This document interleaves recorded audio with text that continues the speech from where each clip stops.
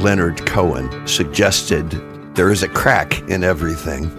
That's how the light gets in.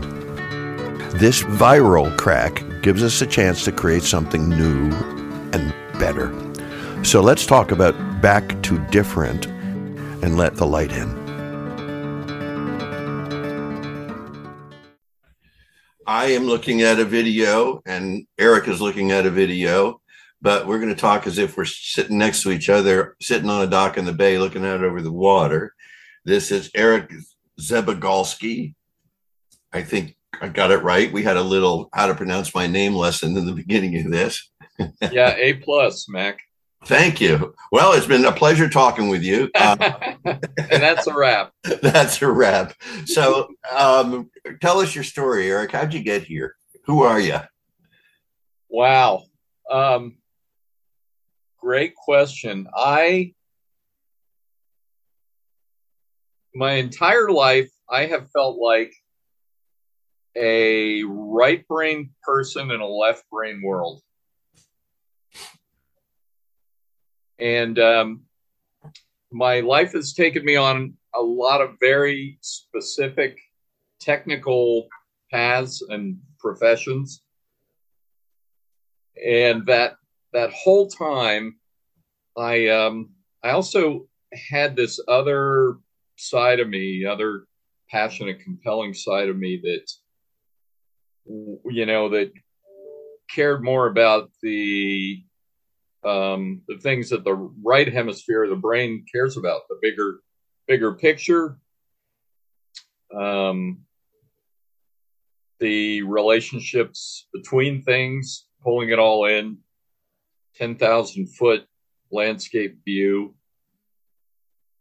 And I think it would probably help this story a little bit if I said that in my early 20s, I joined the military, did 20 years in the Air Force. And then I was in a technical field, aviation mechanics, and then flying as a crew member on a couple of different airplanes. And then I retired and I continued to look for work in defense in the aviation field, supporting the Navy mostly. But like I said, there was always this right brain side of me that wanted to do more, that also cared very deeply about the human side of enterprise, not just the machines and the clockwork and how it all works, but how people work in those kinds of environments. So in tandem with what I was doing, I pursued those kinds of things academically. And I worked my way up to a doctorate degree in human and organizational learning with George Washington University. And I'm still fascinated to this day. I'm still in very technical fields, but still very interested in the big picture. Things like neuroscience, human consciousness, how it all fits together, reality, how we process reality, and how we move through the world. I think part of my story also would involve some abrupt changes that happened to me early in life that caused me to look for a balance in life. If we use a metaphor of surfing, how to surf that perfect wave every day, find that balance, but in life, and live your best and serve others at your best. Several things.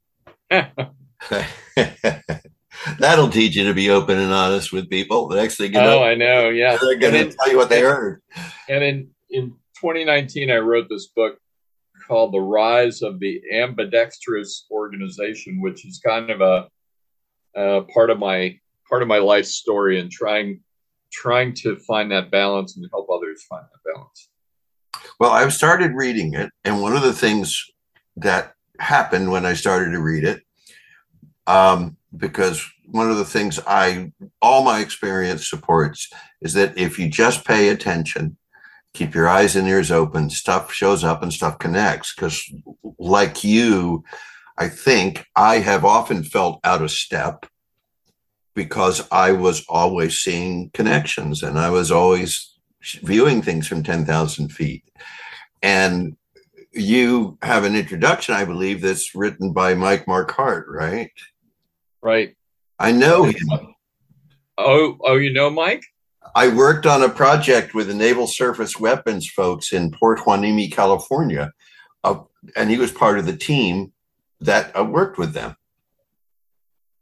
Wow, small world. You cannot make it up. You cannot make it up, man. So that's one thing which I wanted to make sure I didn't forget. And I have only started, my toes are barely in the pool of your book. But what I've read so far is very resonant, like RESONANT, and connective to what I think is a movement towards a stronger sense of humanity. Yeah. Oh, let me interject for just a brief second. I think that I heard somebody talking about this just this morning on my morning run. It was Dr. Ian McGilchrist, who has just written a great book. His last book was called The Master and His Emissary. He's a neuroscientist. But he said that the generalists, who might be more of a right brain disposed person, has a great regard for the specialist, but not necessarily the other way around. The specialist may not see much utility or worth in the generalist, but the generalist sees great regard and value in specialist. And this, to me, kind of sums up that left brain, right brain tug of war that's always happening, and that has been one of the things that I have also grappled with. Now, last thing I'll say is, I think that the master generalist, the person who is an inch deep and a mile wide, the polymath, the 21st century Renaissance people, are coming back into fashion, and they're needed. I think there's an undercurrent of a sort of call for them to step out in front. And to that comment you started to make about humanity, I'm guessing that you've read Daniel Pink's book, A Whole New Brain. No. Because he suggests that right brain people are in the ascendants. And I don't see that as making us special in any way. I think it makes us unique rather than special. And if you're familiar with the Myers-Briggs, I'm a recovering T. I had some big trauma in my life, and the next time I took the Myers-Briggs, all of a sudden I was a real strong F, and I was like, what happened? Wow. I went to college as a math major. So I have great respect for that thing of counting and measuring and boxing. And I that's important stuff. I get that. And part of why I like sailing is because I have to do both to sail successfully. There's a wonderful book called Pompeii, and it's historical fiction, and it's about what it says it's about. And the two main characters, one is Pliny the Elder. Oh, yeah. who was an early Roman scientist and was well known for his. Well, at the very end of the book, as he is engulfed by the explosion of Mount Vesuvius, and his last thought in the book, because he and his fellow scientists didn't predict it. And so his best thought is, we mistook measurement for understanding. Oh, wow. Isn't that great? Yeah. We mistook measurement for understanding. Yeah.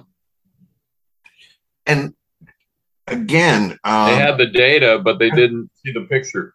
Right, because they were focused on the data. They were focused on counting and measuring and all those kinds of things. Yeah. And that happens so much in life and it's happening at an increasing rate, that we're so I don't know, distracted, tuned into our own thoughts, that we're not living in the moment, maybe we're not experiencing reality, because the left hemisphere of the brain has us so wrapped up in the models and schematics and concepts that it loves and wants to rule their world with, but that's not real life. I think it's the evil twin of the scientific revolution. Mm. And my wife is a nurse practitioner, and where she used to work, every couple of weeks she would get a long computer printout that said, more or less, in the first 2 weeks of the month, you only saw 17.642 patients per day, and we look for 19.314. And you only wrote 11 prescriptions on Tuesday and Wednesday of that week, and we prefer 17 prescriptions per day. And it was nowhere in it did it say, and we really appreciate the way that you talk to your patients, and how after they talk to you, not only do they feel like they've been diagnosed correctly, but they also feel like someone's actually listened to them. Yeah. You know, that was like, oh, you can't measure that. You can't assign a number to it, so it doesn't count. Right. And I don't know why we're so enamored with this, or why we're so easily deceived. I heard that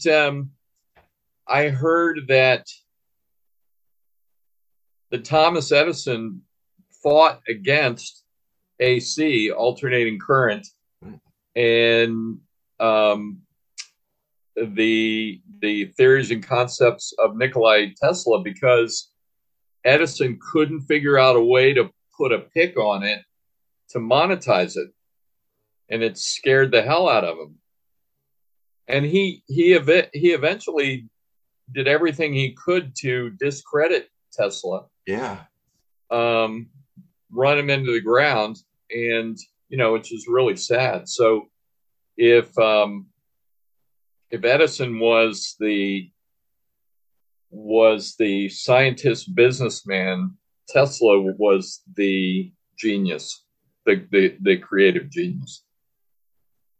And other than the car, which name would most people go, oh, I've heard of him? Yeah, Edison. Yeah. But it's something that you just said, which I think is worthy of note at the very least, is that part of it may be fear. Because, and if I'm going to go into this strange new world of feelings and neuroscience and living in the moment and connections and wicked problems and all those things, then at some point in that discovery, I'm going to be in a place where I'm not going to be able to say, I can assign a number to this, therefore I can manage it. Yeah. Yeah, very scary. And I read some thoughts like that in your book. And I also heard Dr. McGilchrist says something interesting along those lines, that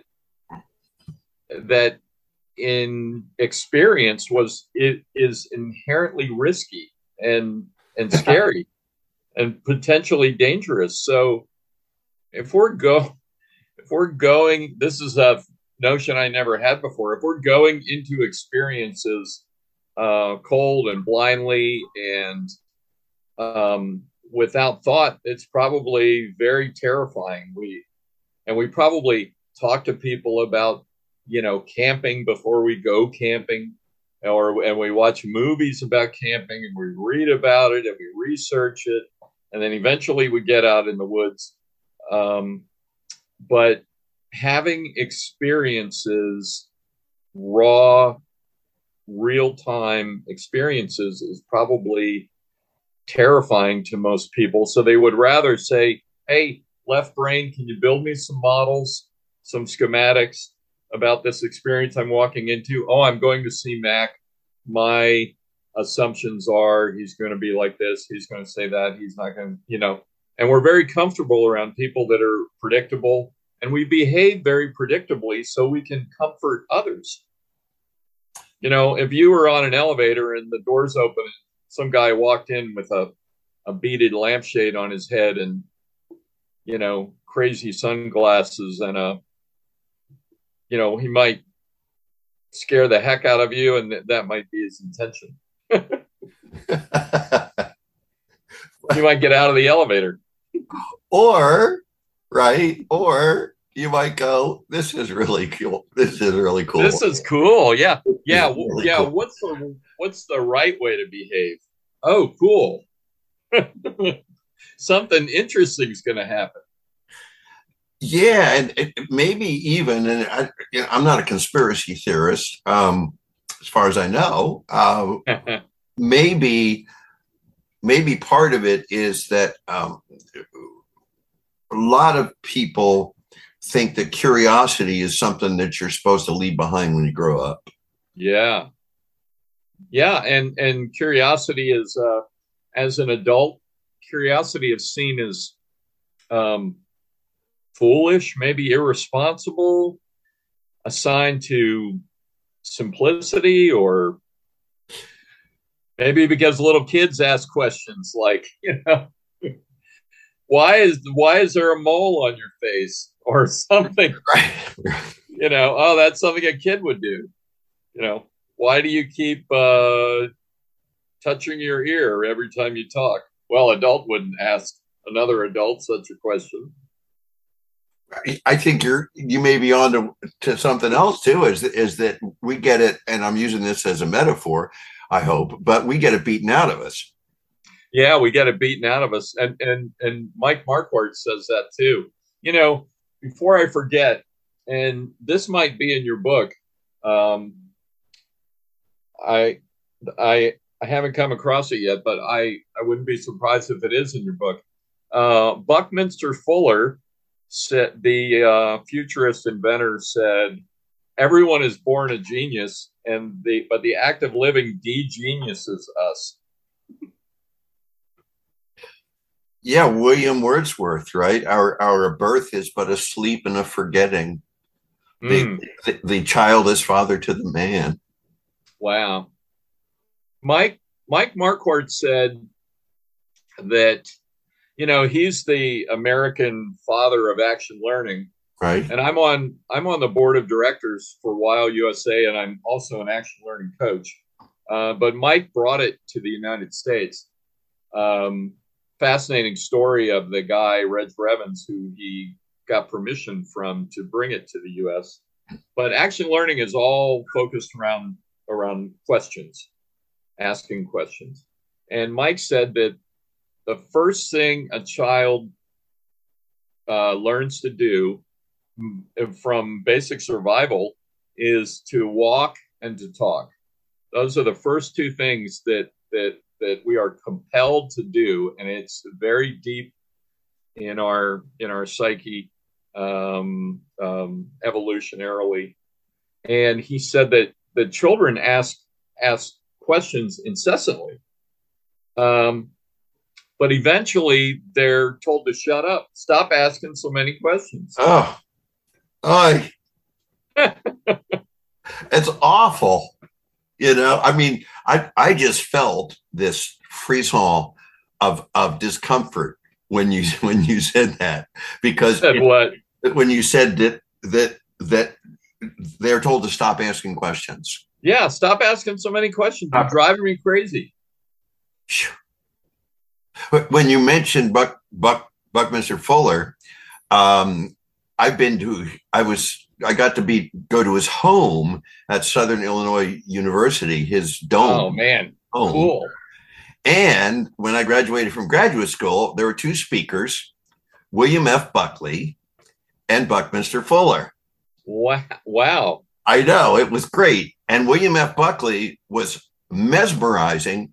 And when he got done, I felt great, but I couldn't remember a single thing he said, because he was so slick and smooth and such a speaker. Buckminster Fuller got up there and he got his notes in the wrong order and stuff, and he was going all over the place. And he kind of garbled his words a little bit and stuff. But when he was done, I was transformed. I was changed. My thinking had changed.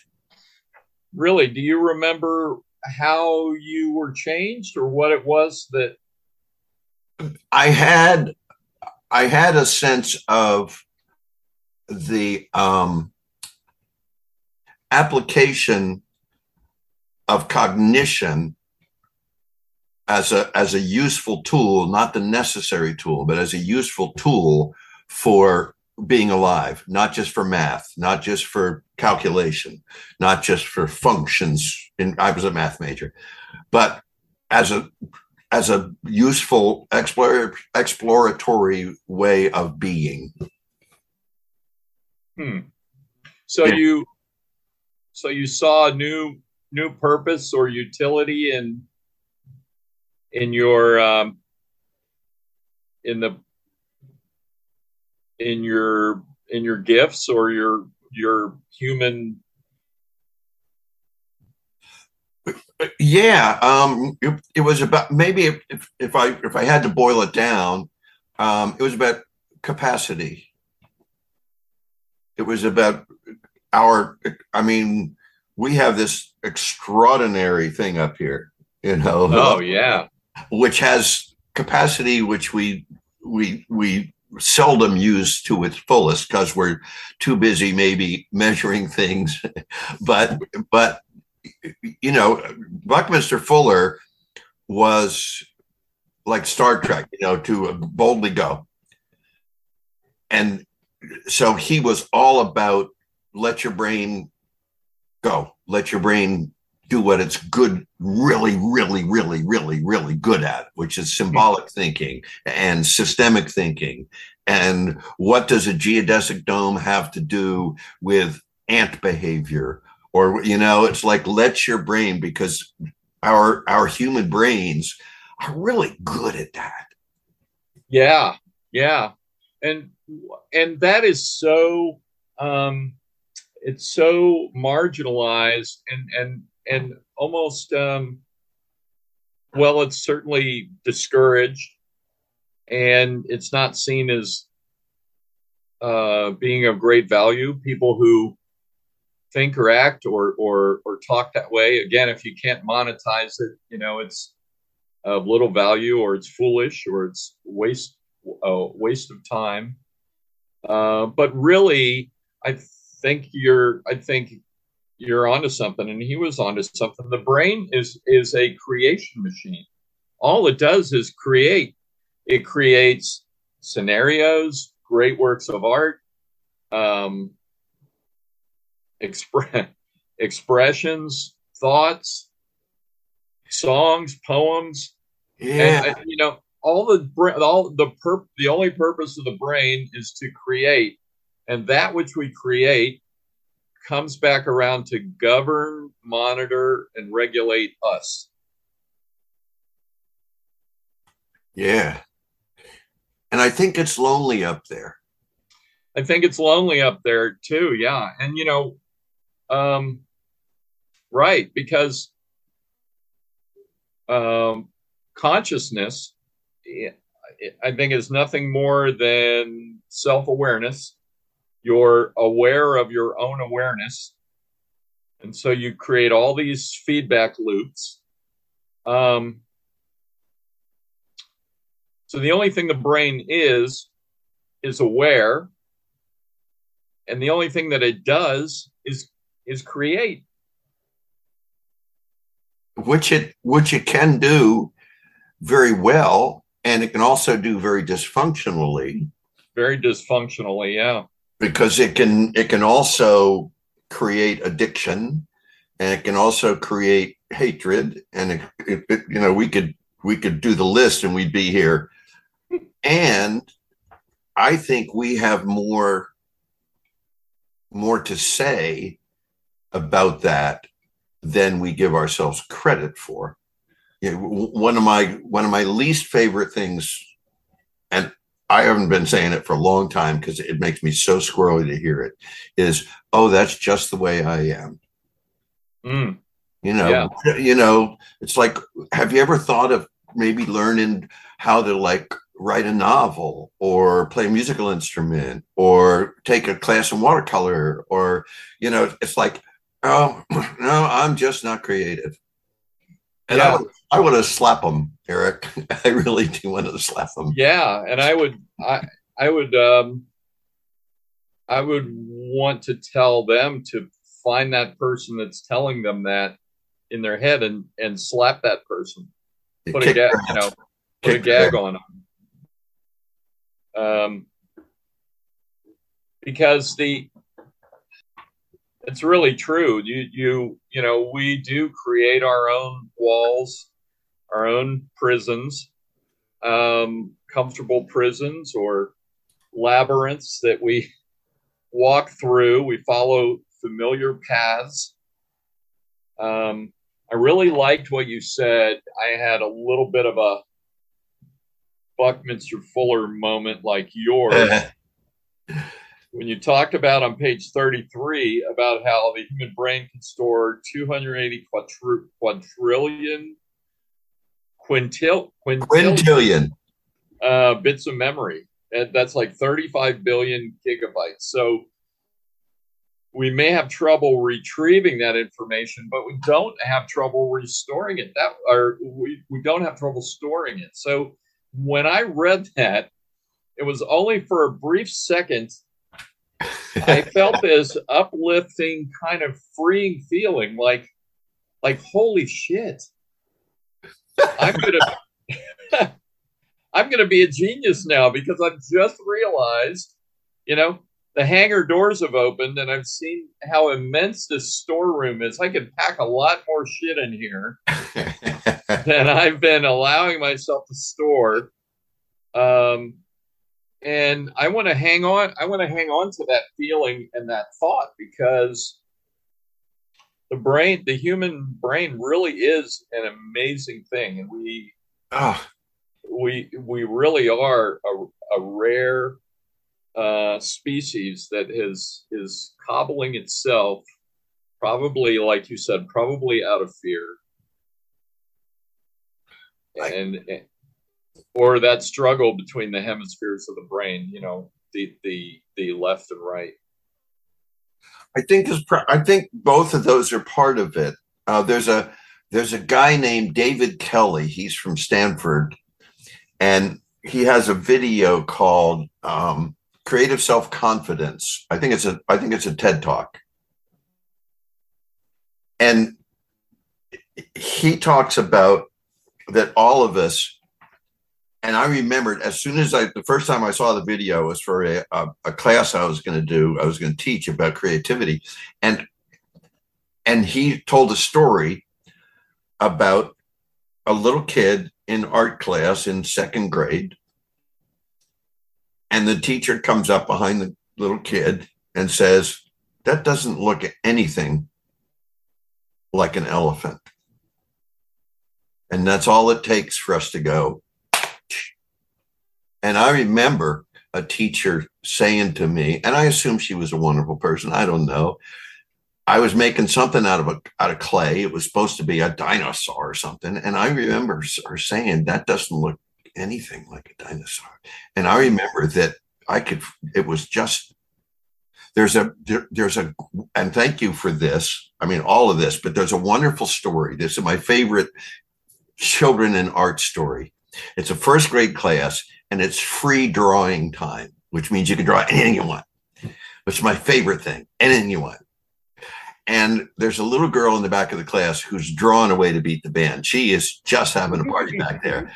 So the teacher goes back and says, wow, well, what are you drawing, honey? And the little girl looks up at her and she says, I'm drawing God. And the teacher says, but nobody knows what God looks like. And the little girl looks back at her and she says, they will in a minute. Wow. There it is. I love that. Isn't that great? Yeah, that is great. So I want to tell a story too in a second, but to finish up your thought with a question, how do we reignite that? How do we make that permissible again? How do we bring that out into the world and say, hey,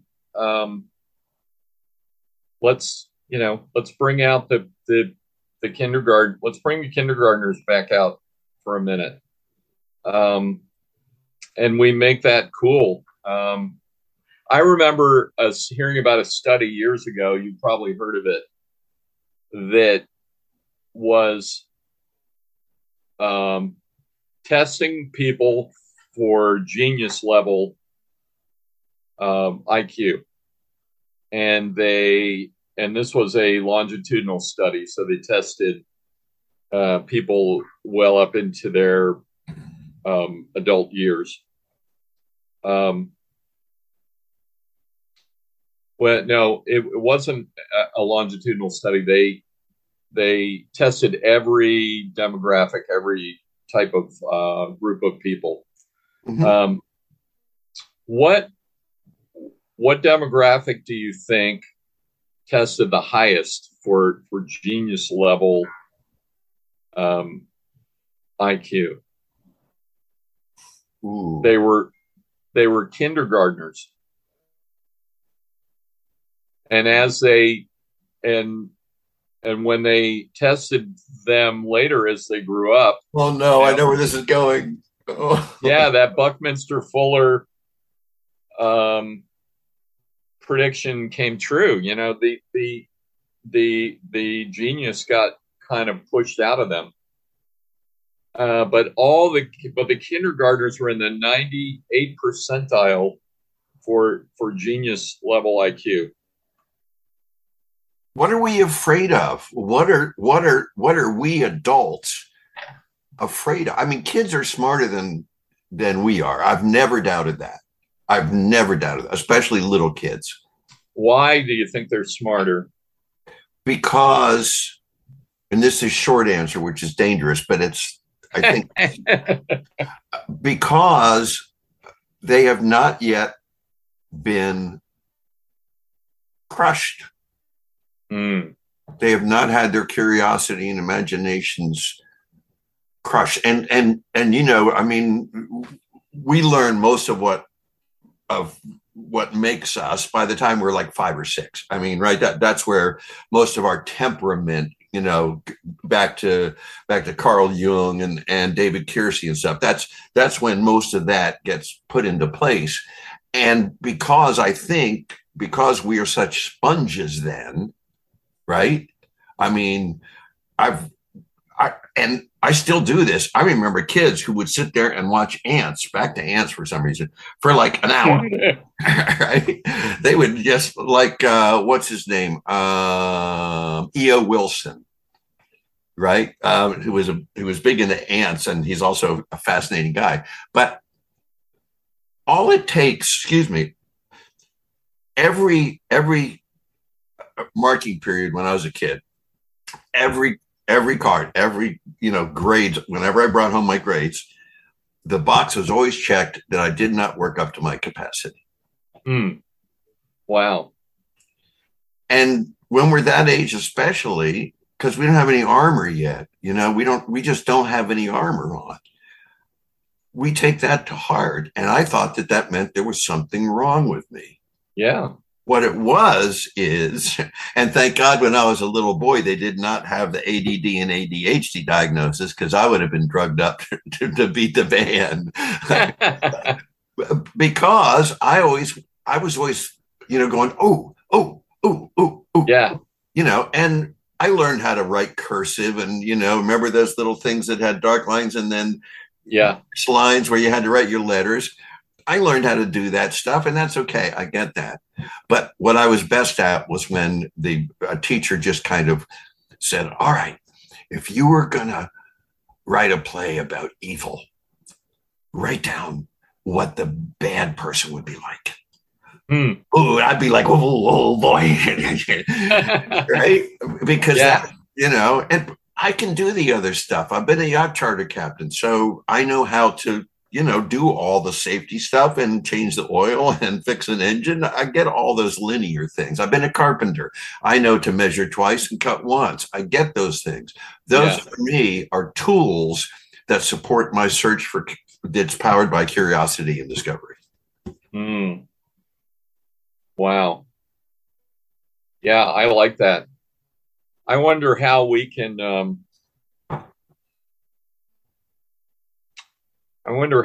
try to figure out what it is that are holding people back. Boy, if we could figure that out and teach people about it, wouldn't that be something? Yeah, I would love. I mean, I think that's what I do anyhow in my own small world. I mean, I do a lot of work about leadership, and I am always planting this seed. I am always, because what I discovered is that in the sessions, classes, whatever you want to call them, they aren't like a normal class at all. I have I figured out the other day, between 50 and 70,000 people I've worked with doing what I do. Eric, I bet I've run into 100, and you can do that math. That's a teeny percentage, who, given the opportunity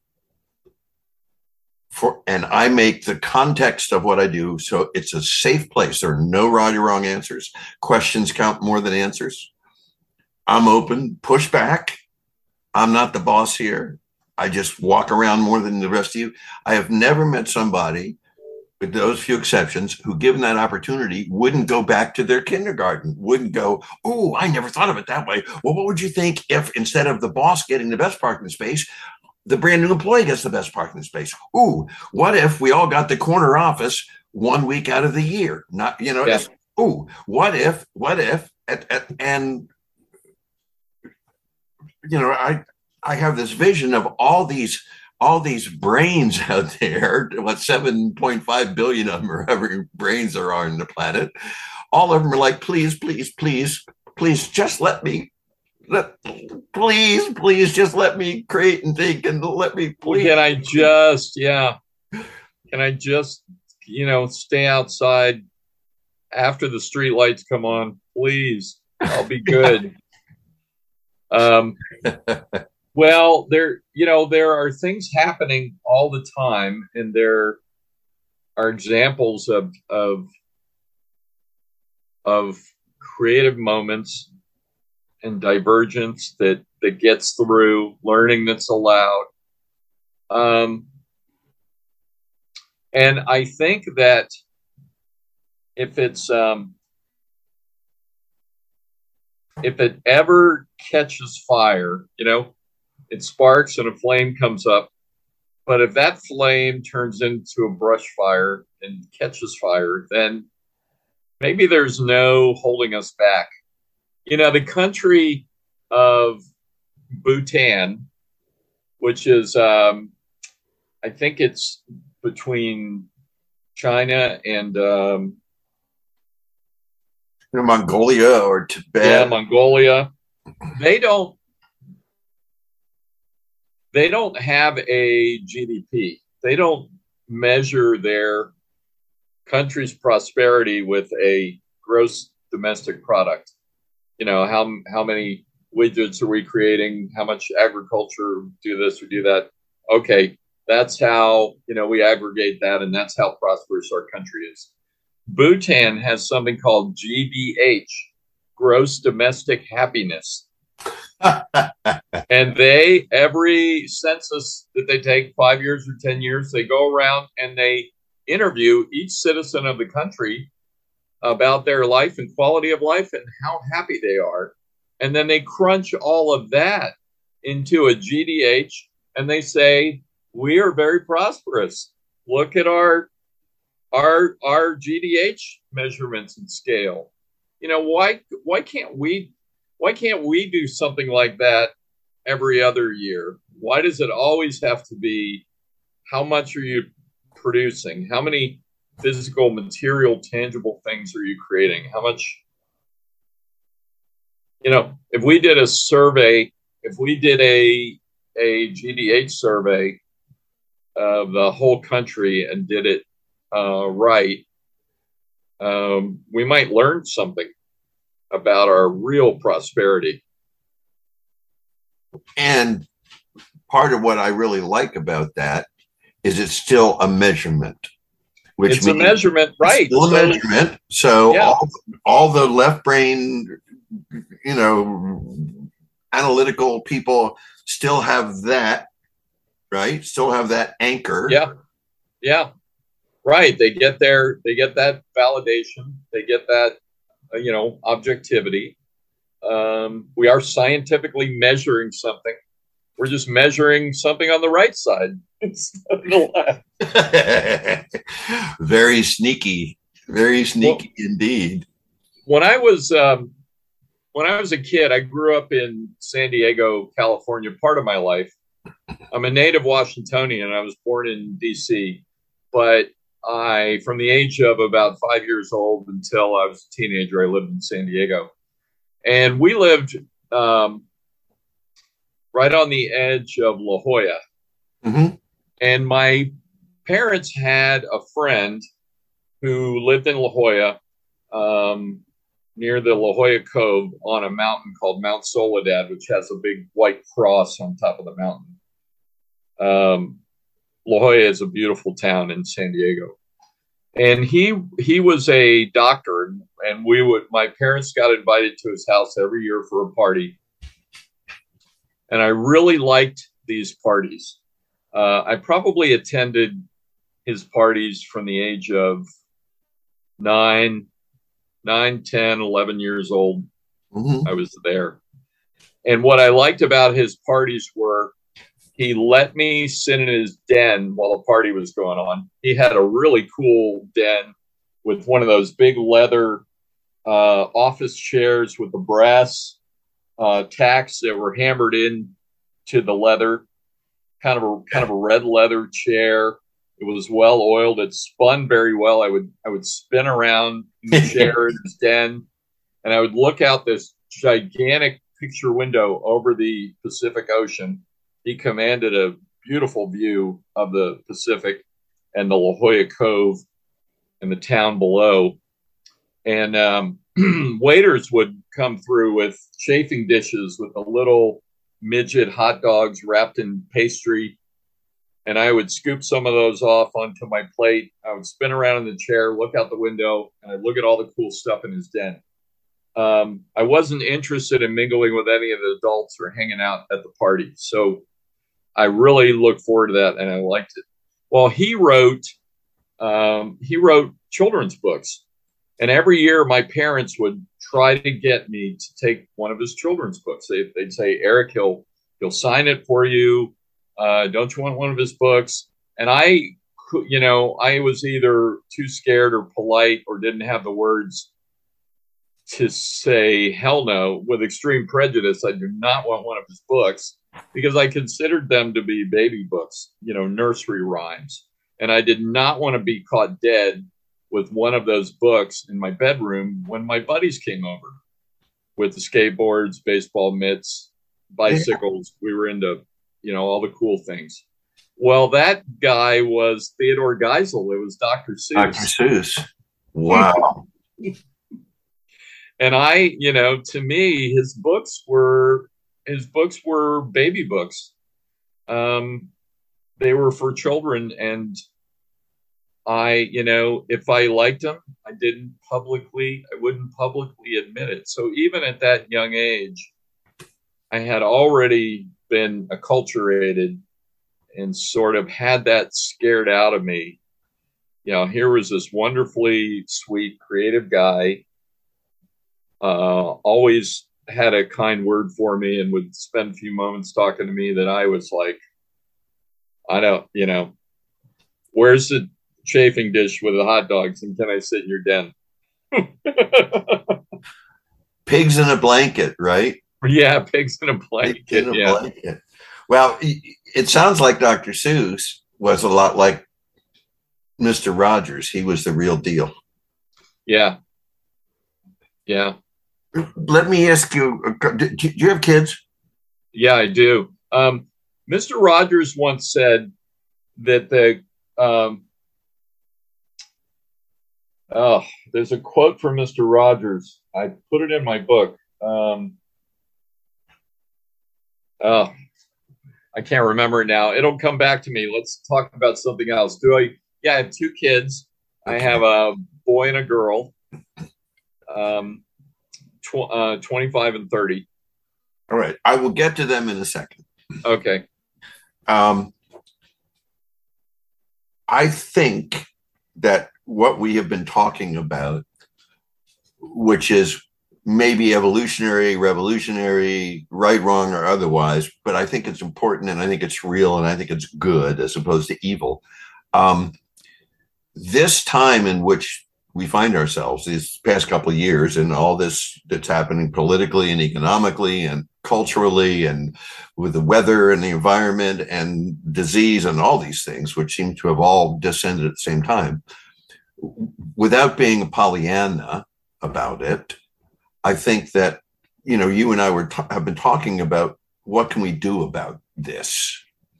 And this may be a good time for us, you and me, and for people in general, to start to move this evaluation mindset and to start to go,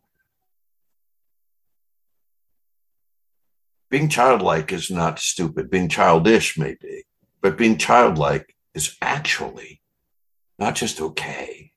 It's actually good. It's good. Yeah, it could be the key to our survival. I think you're right there. I think yeah. So Fred Rogers said the worst thing you can do to another person is diminish them, and we do that. We do that every day. Oftentimes it's not mean-spirited. We don't mean to do it. Or we do it because others do it to us, or we do it to ourselves, or that's how we see, that's the frame that we see the world. But how often do we diminish others and just don't even realize it? Mirror neurons in the brain cause us to mimic one another. If you witness a kind act between two people, you're standing in a park and you see somebody conduct an act of kindness with another person, it can make you tear up and cry because you've seen that. Yeah, you get a shot of oxytocin just like the person. Yeah. Kindness, right? Right. And those mirror neurons cause us to mimic one another.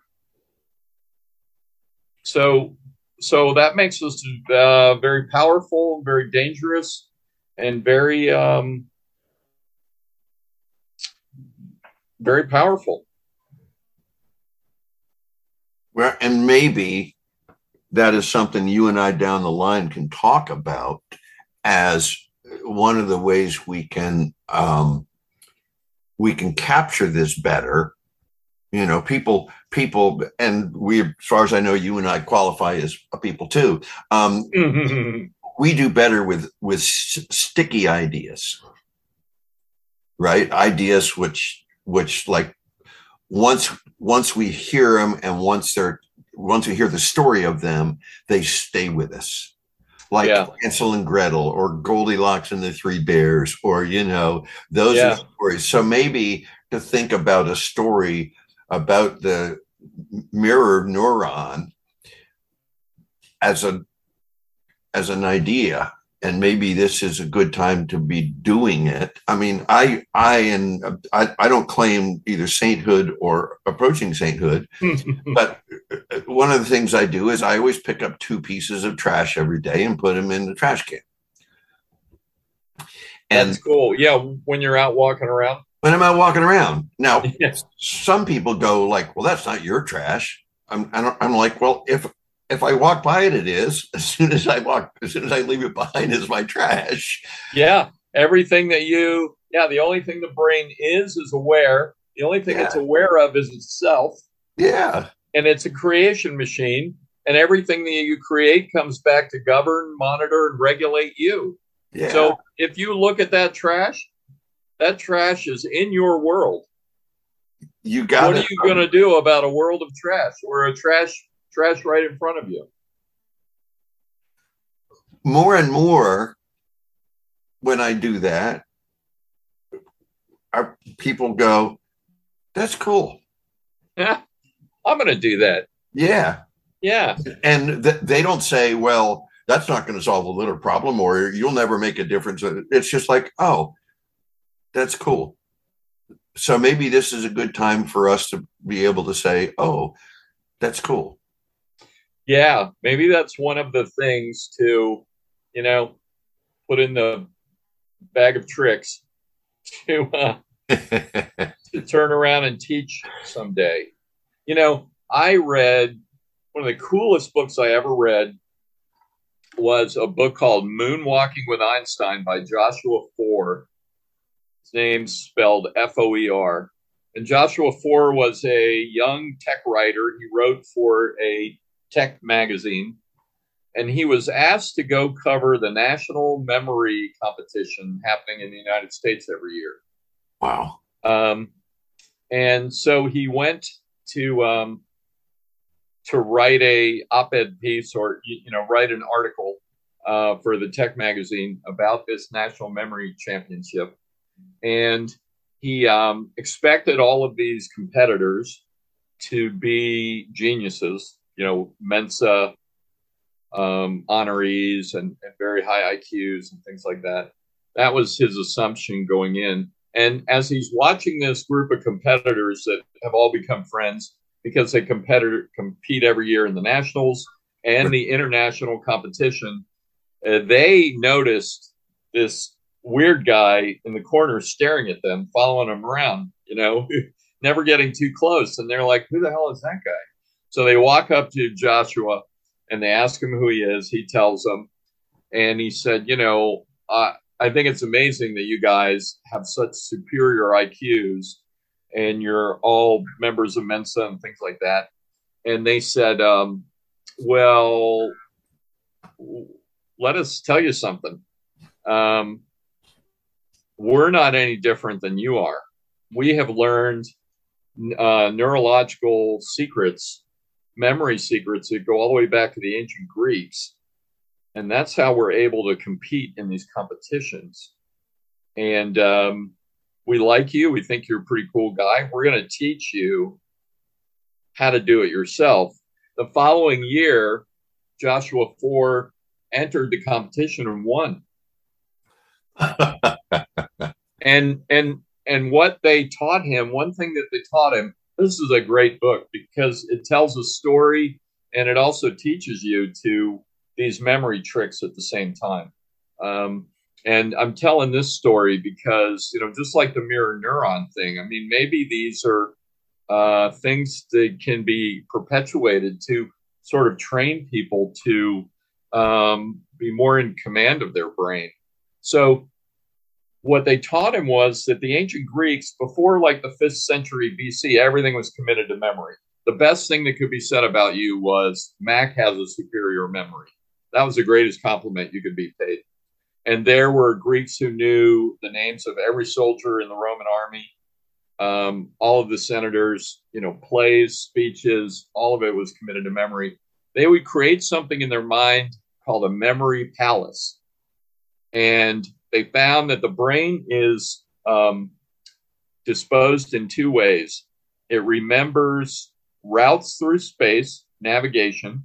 So you can close your eyes and you can picture walking through your house right now.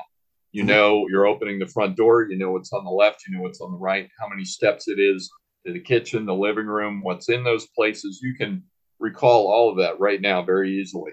You can think about the drive to the grocery store and back. The second thing that the brain does very well is it remembers anything shocking, salacious, funny, outrageous, ridiculous. So the Greeks would create a memory palace as an example. You want to remember a grocery list. You place it in your memory palace.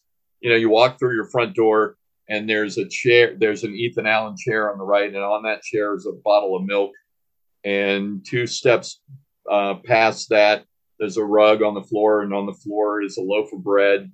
And if the loaf of bread has a handlebar mustache, that's something that's crazy.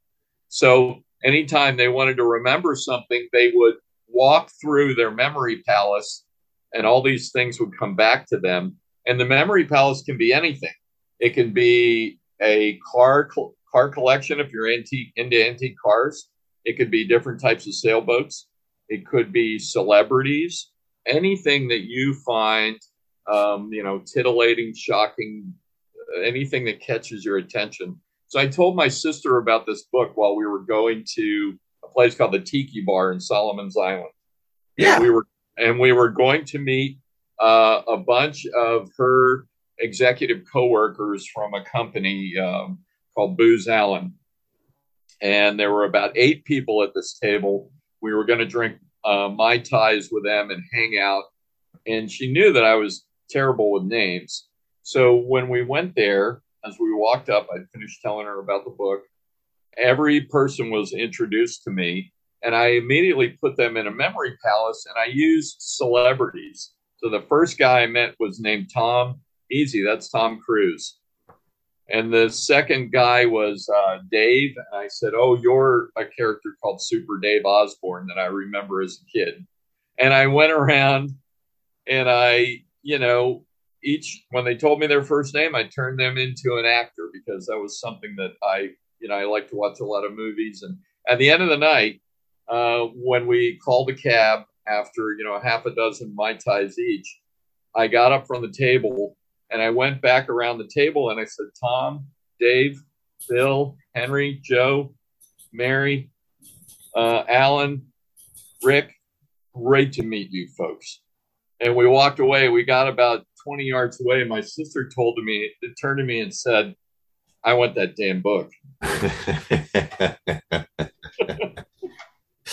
Especially after half a dozen Mai Tais, for God's sake.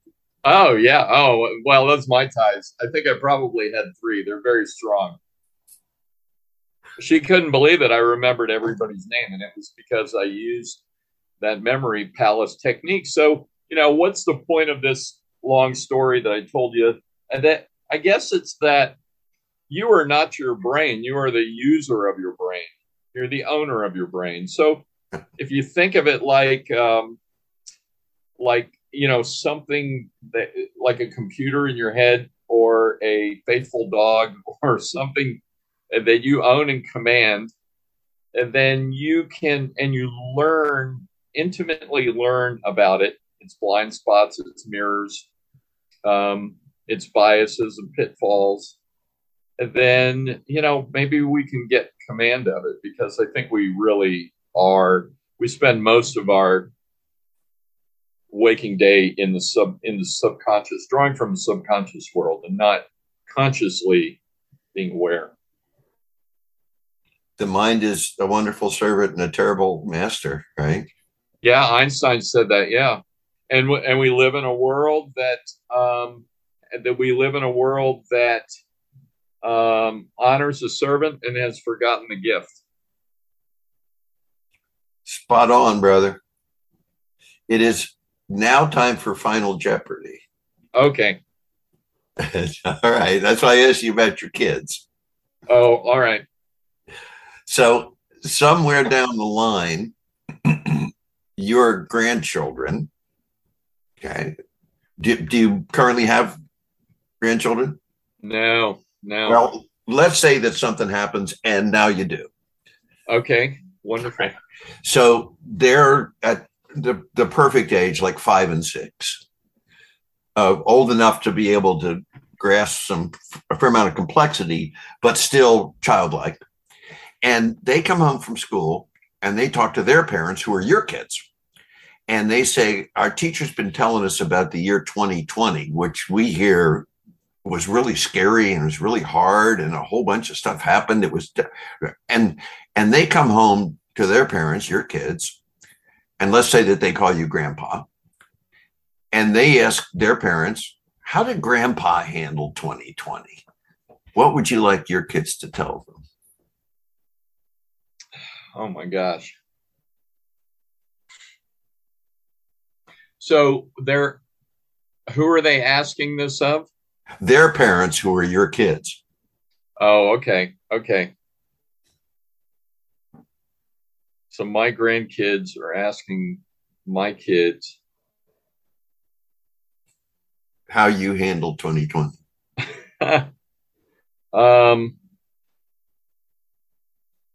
I think my son would probably say, well, grandpa rolled with it. He handled it with poise and grace and humor. You know, I would hope that they would say that. They certainly wouldn't say, you know, he moved to North Dakota and built a bunker and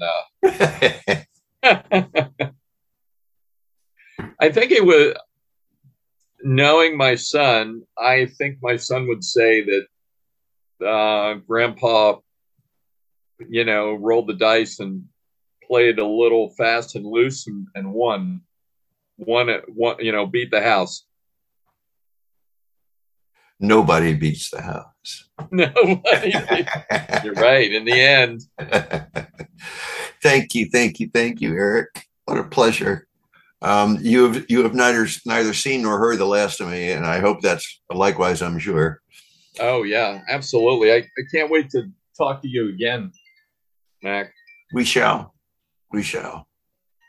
So have a splendid weekend. Okay. Keep on doing what you're doing. I think we're onto something that's important, and that we just keep, you know, if we just keep showing up as we are in what we're doing now, we have an impact. Everybody we meet in the supermarket and everybody that we talk to and the person who lives down the street who we haven't met yet, and we get a chance.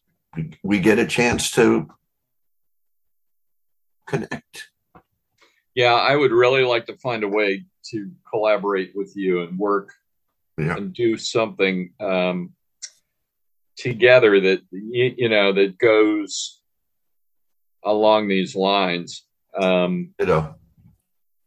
Yeah, find out, because you know, like Jack Canfield said when he was talking about writing Chicken Soup for the Soul book that sold, you know, millions and billions of copies. You know, the point would not be to do that, but what he said was when you produce something, create something, or offer something that helps humanity, the universe, the tumblers on the lock, the bicycle lock align and the lock opens, and you know you've got something when you offer something of value. So I think we're in the region of finding that value that can help humanity or contribute our little piece. So I want to keep talking. Yeah. And that's the perfect ending point. Thank you for that. Thank you for bringing it all together. That was very cool. Oh, you're very welcome. Yeah. Thanks for having me on today. I really appreciate it. This was fun. I can't wait to get back to your book. And Yeah, me too. I'm having a conversation with your book. I'm writing in the margins, and I'm starring and highlighting things. And cool. yeah, so I know that I'm going to find some more cool stuff in there to talk about.